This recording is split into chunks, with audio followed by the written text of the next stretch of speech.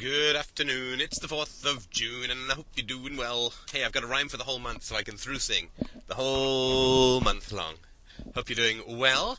It's Steph. I am heading home. It's 5:30 on, as I said, I think the 14th of June. So, good afternoon. Well, I was going to give you a nice disquisition on Say's Law this afternoon, but I feel like I need something just a little more rousing for my drive home. I've still got a little bit of a sniffle, and so I need a little bit of juice, so we will substitute good health with adrenaline and see if we can't find some way to keep myself alert on the way home. So I got 2 emails on the weekend, one email, one post, and this is just something that it's been a long time since I've had to deal with this kind of stuff myself, so I forget how pervasive or what a quagmire it can be to have these kinds of questions posed to you. And the way to deal with them is through rage. So I'm going to teach you a little something about rage today. Rage. So if you think I'm hoarse when I start, just wait till I'm finished. So, the first question, there's some people who are arguing on a board about dispute resolution organizations, the state substitutes of the this little corner of the market anarchy movement. And so, of course, they get the usual clammy, claustrophobic, horrible little question, which is, but what about the poor? Which is what anybody who's ever interested in freedom always runs into, this wet, clammy, claustrophobic little cell called the poor. And we are, of course, all supposed to throw ourselves into shackles and chains and bow before the state and God and all things high, mighty, and powerful and authoritarian, because there are the poor. And we cannot have the poor be without anything, so none of us can be free. There's actually a very good John Stossel bit on freeloaders where he talks about a bunch of different kinds of freeloaders. You can find this on Usenext. And he does a sort of little study on it, and you sort of always have these kinds of questions around, okay, so if there's this guy who's begging on the street, and I don't give him money, he says I'm going to work for food, if I don't give him money, is he in fact going to starve to death? Well, the answer, and I can say this with some authority, certainly here in Canada, in Toronto, Canada, the answer is not in a million years. That there's no conceivable way that anybody would ever starve in a modern city unless that was a choice of theirs, unless they were, a supermodel or a figure skater or something. Because there are so many shelters and so many charities and so many churches that we do not have to worry about the poor starving to death in the streets. Never going to happen, my friends. Never in a million bazillion years. Now, the interesting question, of course, around this is, what happens to these people? Well, they don't need to be there. They don't need to be on the street corner.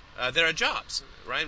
So John Stossel goes into this shelter, and there are people eating there, and right next to it, right in the corner of this shelter, are jobs, right? And they're not jobs that even require, like, speaking English very good or anything like that. These are jobs that are sort of labor jobs and so on.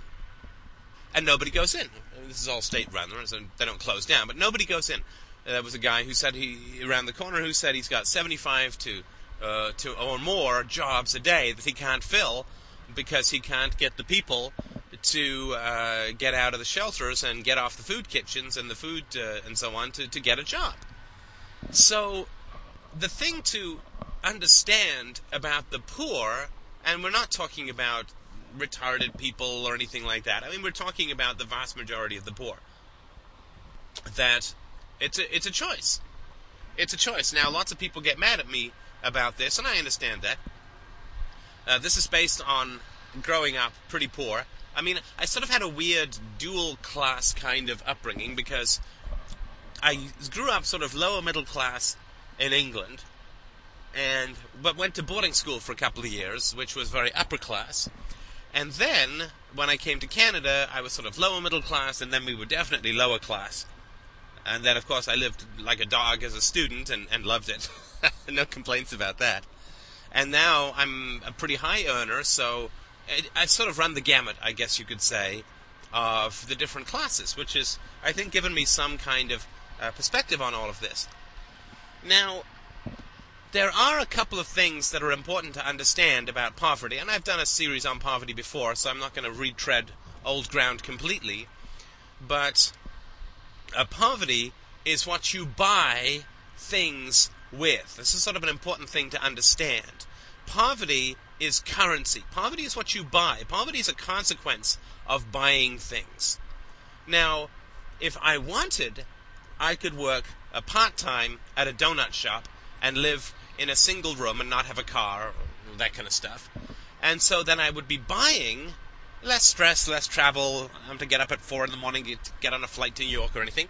I could buy a much freer lifestyle, and I would pay for it with poverty. That would be the effect of me choosing to have a less valuable lifestyle. Now, there are sort of the poor who are there by choice, and then there are the poor who are there by circumstance, and then there are the poor who are there by choice but don't want you to know that it's by choice, and these are the manipulative poor. So, since I can't, I guess, do a podcast about anything without using a family member as an example, let's talk about my mother. You know, we haven't talked about my mother in, hours. So, but she's a good example. So my mother never worked on her sort of virtue or emotional life, so she was a very attractive woman, and so she had boyfriends, and they took her places, and she was coquettish. And if you see those kinds of movies like Breakfast at Tiffany's with these women that I've talked about before, then you sort of have an idea of how my mother behaved around men, this sort of coquettish kind of Blanche Dubois, but even breathier. And so she chose to be sort of parasitical, right, to trade on her looks, to take that sort of approach. And I've seen this in a number of other, my sister-in-law is also doing the same thing. She was pretty, had a nice figure, and she kind of traded on her looks. She really rolled the dice to say, well, maybe, just maybe I can get by on my looks. And so she went to be like a VJ, and then she tried making a music video, and then she tried singing a little bit, and she tried this and she tried that. And so what happened, of course, was, well, not of course, I mean, I guess it can work, but what happened in her situation is she's now in her mid-30s, so she's starting to get a little rough around the edges for the sort of youth and beauty-obsessed media world. And so now she's kind of hosed, I think would be the economics term, because she rolled the dice and tried to get by on her looks, just as my mom did, but it never really quite panned out, as these things generally don't pan out. And so she had a great deal of fun. She didn't have to bother going to university. She got to travel around the world when she was young, and she got to hook up with guys, and they'd take her places, and so on. So she had a lot of fun. While, other people were working hard and building their careers and so on. And there's nothing wrong with that. I have no problem with that at all. I mean, okay, a little bit bitterness when I'm slaving away in grad school and other people are sort of sashaying down easy street. But, of course, there are other people who are working even harder than I was in grad school who are looking at me in grad school saying, hey, that guy is sashaying down easy street. And so there are people who just decide not to go for the economic productivity stuff. And right now, like for the last 6 months, I would be one of them. I mean, I've decided to spend my free time not going, like my free time outside of my relationship, I'm not going to night school to further get my executive MBA on the side, and I'm not doing this and I'm not doing that, and I'm not even working to full capacity at my job for a variety of reasons we can get into another time, but also because, frankly, it's more fun doing Free Domain Radio stuff. It's more stimulating, it's more enjoyable, and I'm rolling the dice, right? I mean, if I can find some way to turn this into a money-making opportunity, or at least something that I can sort of get food to mouth on, then that will really have paid off. But if I get fired, for whatever, I don't think I'm working that badly, but if I did get fired for being unproductive, then I would really, I guess, it would concentrate the mind wonderfully on free domain radio. But if I got fired because I'm not as productive as I used to be, because I'm, polishing off articles once in a while, I'm on the board a little bit, then it would just be a choice that I'd made. I had chosen to trade the enjoyment of free domain radio for additional income, or maybe even my entire income, who knows. So, everything in life is just a trade. And so what I find very bizarre about this idea of the poor is I'm not sure what the problem is with being poor. I mean, maybe I'm missing something. I do understand that people later on, they regret their choices, maybe. But, so what? I mean, don't we all do that from time to time? But this idea that there are these poor that we must help because they're just poor and they're sad, poor people. You meet my mother, I swear, if you don't have your unconscious moral antennae waving around like a guy trying to help a 747 crash land with those light cones. Oh, that metaphor went on just a little bit too long, didn't it? I think it did. If you met my mother, you'd think that she was the most pitiful and humble and broken and needy and helpless person in the world. You really would. Because there's a lot of manipulation in these kinds of people. It's an important thing to understand. They'll give you the sad eyes. They'll give you the sad stories. And I've known lots of people like this. A friend of mine's father, a real drunk his whole life.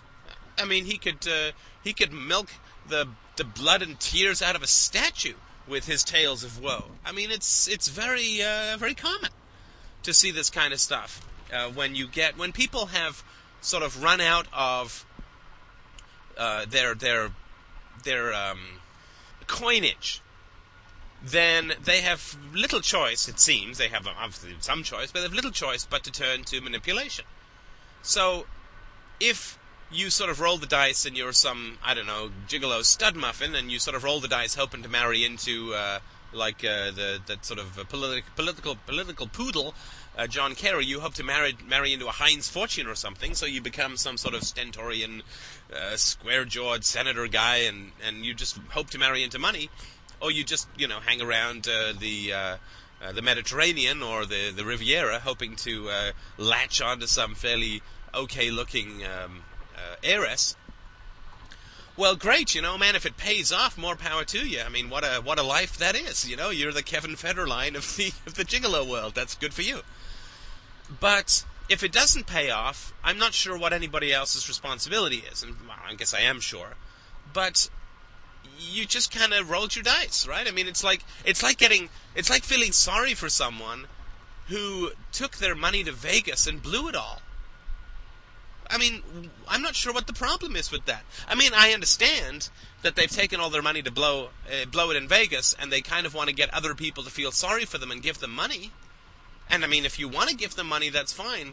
But to have it as some sort of principle, and the reason that we should all stick our heads into the yoke of the state and shuffle around with the leg irons of altruistic duty, obligation, and forced income transfers, is to me quite ludicrous. I mean, the one thing that you can say to poor people is, well, you had fun, didn't you? I mean, relative to whatever it was that would have made a choice for you not to be poor. I mean, I see these incredibly brave people on the Free Domain Radio board who are really struggling with family issues, who are really struggling with relationship issues, who are really struggling to better themselves, as I struggle to better myself. And so let's say that this sort of works out for people. Either they break from corrupt families or manage to find ways to turn their families around, and they become more effective at work, and they have better lives, better relationships, and so on. Well, fantastic. But it's not fun what they're doing right now, right? Like, it's not fun to do an executive MBA at night, and maybe you'll make some money later on in life, but it's not fun to do it at night. I mean, maybe it is for you, but it sure as heck wouldn't be for me.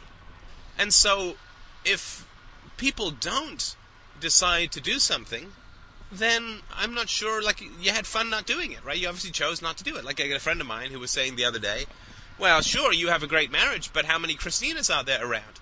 So, the implication is, to some degree, you happen to luck out and find a great woman, and so you have a great marriage, but I didn't happen to luck out and find a great woman, and so I don't have what you have.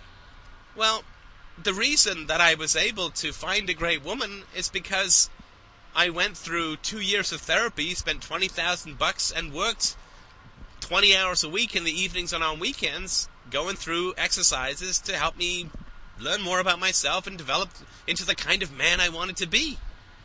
And I gotta tell you, it really wasn't a whole lot of fun. I mean, it was intense, and it had some great aspects to it, but, if somebody said I had to do it again, I wouldn't be like, yay! I'd be like, oh, really? Okay, I guess I'll find some silver linings in those clouds. And I know it's a hard thing to say, and it's one of these things that you're just not allowed to say. That the poor have chosen to be poor. You're just not allowed to say it. And I think that's a real shame. But poor people get a lot of comfort out of being poor. Right? They get to stay within the same social environment, because, look, there's a lot about poor people. They keep each other down. I mean, I'm not saying that the poor people are worse than the rich people. I mean, the rich people are all whoring themselves to the state to some degree, or some of the rich people. But there's stuff about poor people. They hold each other down, so you don't ever have to be perceived as uppity, right? Poor people are very sensitive to people who put on airs, or, oh, you're better than us, or, oh, you think you're so great, oh, you're all that. They really try and pull each other down, right? They're not comfortable with their choices when exposed, right? And so you get to avoid having to challenge your social circle, having to get out of your family. You also avoid having to deal with the pain of having such terribly low expectations in your family environment, right? I mean, I will say this about both my parents, that while quite mad, they did have high expectations for me. And so that helped, to some degree, me set my sights high. Now, they, I think, wanted me to be the all-being master of time, space, and dimension, and I really had to lower my sights, because that's not until 2009. So I had to sort of pull back. They wanted it a little earlier. And so I really had to pull back, because they had really mad aspirations for me. But they did have high aspirations. Had nothing to do with me. Had nothing to do with my capacities or my nature. But they did have very high aspirations for me. So for me to aim high is not... It doesn't bring me into conflict in that kind of way. I got a lot of hostility for my particular beliefs, but for aiming high, that wasn't the issue that I had. Whereas for poor people, to aim high brings them in direct conflict with the low, petty expectations of everyone around them, and the implicit hostility implicit or explicit hostility that they're going to receive from that is pretty considerable. So if they choose to stay poor, I mean, what's wrong with that? So all you're doing is you're saying, well, I don't want to confront my social circle. I don't want to go it alone. I don't want to deal with the pain of having been raised with such low expectations. So I'm just going to kind of sit here and not attempt to raise too far, and I'm going to complain about the system rather than try and get ahead, or whatever it is that's going to occur. Well, there's nothing wrong with that either. That's just a choice. But this idea that we're just so... It's like we're all trying to stay afloat in this world of ever-increasing violence, and every time we get some buoyancy, somebody else heaps another body of another poor person out and drags us down. They're like these lead weights that just continually accumulate around us when we're trying to swim. And I just say, shuck them off. Shuck them off. Shuck the poor is what I'm saying.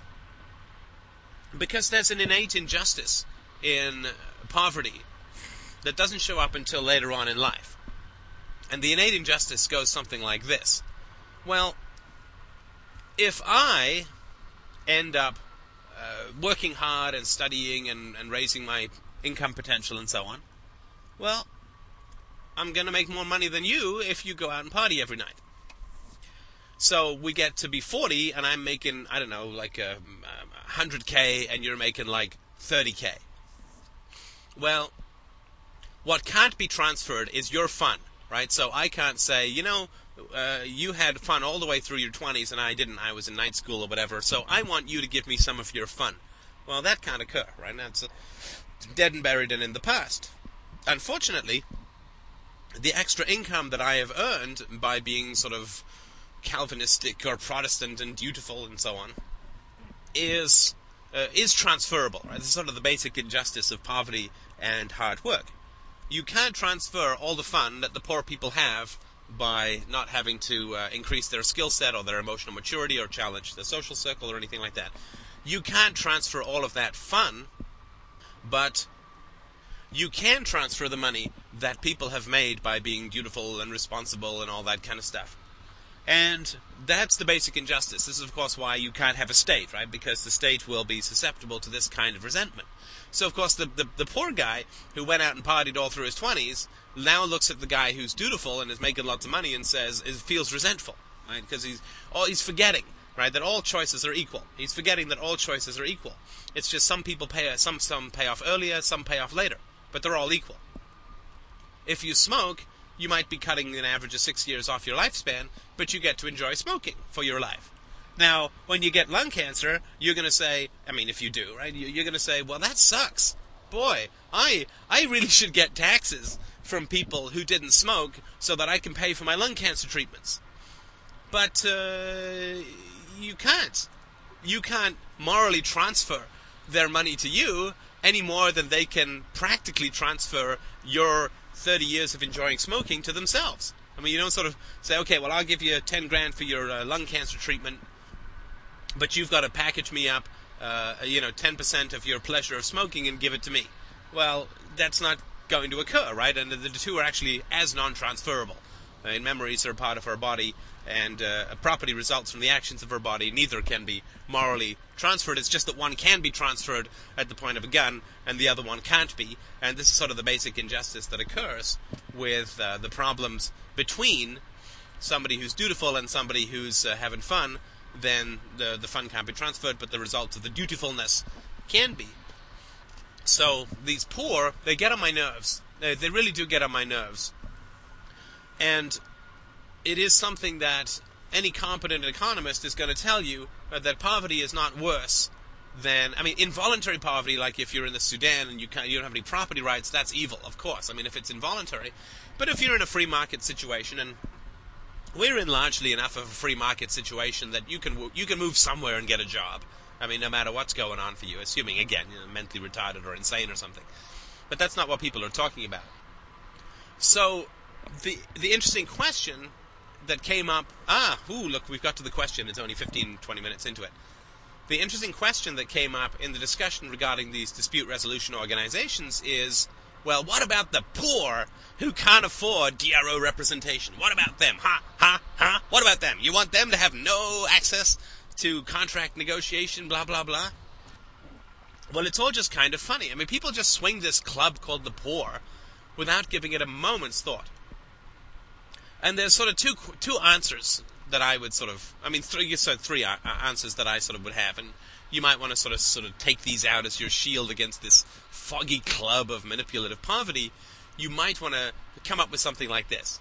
So they say, well, what about the poor? Poor don't get access to DROs and so on. Well, the first answer might be, well, do you think that the poor have access to dispute resolution organizations now? Do you think that the poor are able to use the court system at the moment?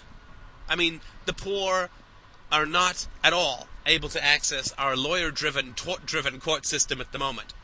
So, for instance, a friend of mine was dismissed and did not get severance and had to give the lawyer a $15,000 retainer just to start the case. And may go upwards from there. Well, if you're poor, your severance isn't even going to be $15,000. And yes, I know, you can go with legal aid, but I've seen my mother get ripped off by legal aid lawyers for about 20 years as she's pursuing her endless court case against her doctors, and that really is not a valid solution, right? So, of course, the poor don't have access to any state justice at the moment. Right? Oh, my wallet got stolen, says the poor man to the cop. And the cop says, or any man to the cop, really, except maybe the top tier of society. And the cop says, oh, it got legs and walked away, did it? Well, let me jot down your name and your address, and I'll give you a shout if we ever come across it. Yeah, right. Now, so the poor have no access to any kind of justice system that makes any kind of sense. So, if they're so concerned about the poor and the poor's access to some kind of justice system, then wouldn't they say, that's interesting, because I don't think the poor have any access to justice system now, but how would that improve?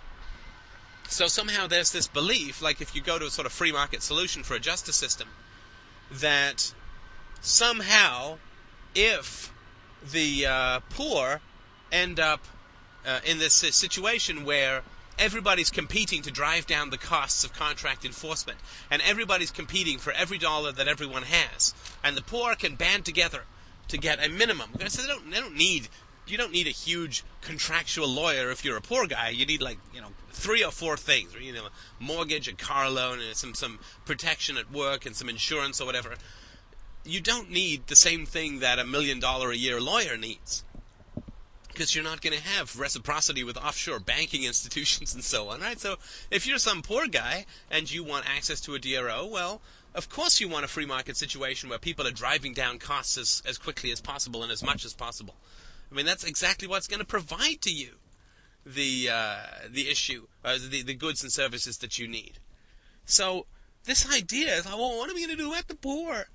It's just so ridiculous. The best thing that you can do for the poor is to open up opportunities within the marketplace, to give them access to jobs, to give them access to higher wages, to remove the minimum wage, to remove the regulatory barriers that are in the way of wealth creation and job creation.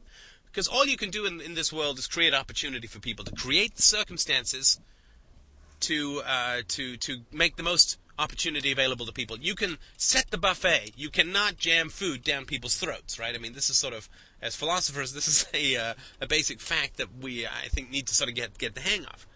So, yes, it's absolutely great to give the poor access to contract enforcement and so on. Absolutely. I think it would be great. And so you can set up a charity DRO, you can subsidize your DROs, but not too much. Whereas a charity is a very delicate thing. Charity is something that requires a good deal of interpersonal knowledge. That's why the state can never do it effectively, because all it does is mail checks out to people. It doesn't know them intimately.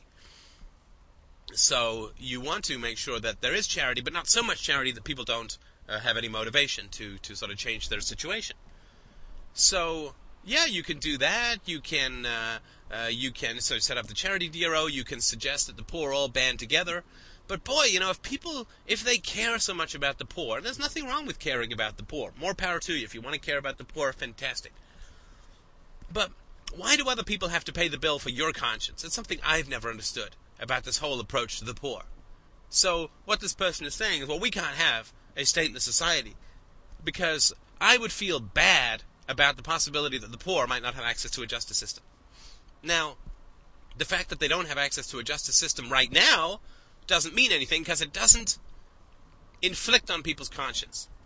But what these people are always saying is, I would feel bad if there was a conceptual possibility that I couldn't live with, that the poor would not get access to X, Y, and Z, or food, or shelter, or healthcare, or whatever. I would feel bad. Now, would I feel bad enough to really help the poor? Well, yeah, I mean, I would hope that these people aren't that hypocritical, and they would actually feel bad enough to help the poor. But the real question is, and it's the same question, of course, for environmentalists, is like, well, why do I have to pay for your conscience? Why do I have to pay for your conscience? Because I'll tell you what I would do to help the poor get access to a DRO. I'd create some frickin' jobs, is what I would do. I mean, I'm an entrepreneur, and I would go and create jobs, and I've done that before, and I'll probably do it again before I'm dead. So that's what I would do. But what would you do? And of course, it always comes from people who are like in the arts, right? Because they don't actually go and create jobs, and they're not generally aiming themselves at being the most economically productive members of society, let's say. So for a lot of these people in the arts, it's like, well, how would you help the poor? It's like, well, I help the poor by creating jobs for them. I mean, that's the best way to help the poor at all. I'd hire a maid to clean my house. That would be a good thing to do for the poor. But it's always got to be charity, and it's always got to be that you have to pay at gunpoint because other people feel uneasy about a moral quandary. And it's the same thing with environmentalists. It's like, if you want these frickin' old-growth forests, just buy them. Oh, for God's sake, just go and buy them. Stop coming after me with state guns for me to pay for it all. If it's your conscience and your issue that you want to deal with, fantastic. More power to you. Follow your star. Follow your light. Follow what makes you feel virtuous. But, stand back from me with these state pistoles and get those daggers out of my ribs. And it's the same thing with the poor. So I think it's important to just recognize that the poor are fine. The poor are fine. The poor in the modern West have everything that the rich in the past could never achieve. And it didn't come about through redistribution, of course, it came about through freedom. So the poor are fine, and by and large, the poor are responsible for their own condition, and that's fine. As if somebody says, well, the poor are not responsible for their own condition, that's fine. Then we can treat them as livestock who don't have any free will or any capacity to affect their own outcomes. So we can pay for all of that, and then we can sort of put them in pens like livestock, right? Because they're not responsible for their own condition, right? So we should put them in pens and herd them around like cattle and use them for grazing, maybe. Because if the poor are not responsible for their own condition, then they really can't be allowed freedom, right? And if the poor are responsible for their own condition, then I don't see why anybody should be diving in to save them from the results of their own choices. I mean, they're choices. If the poor have choice and have free will, fantastic.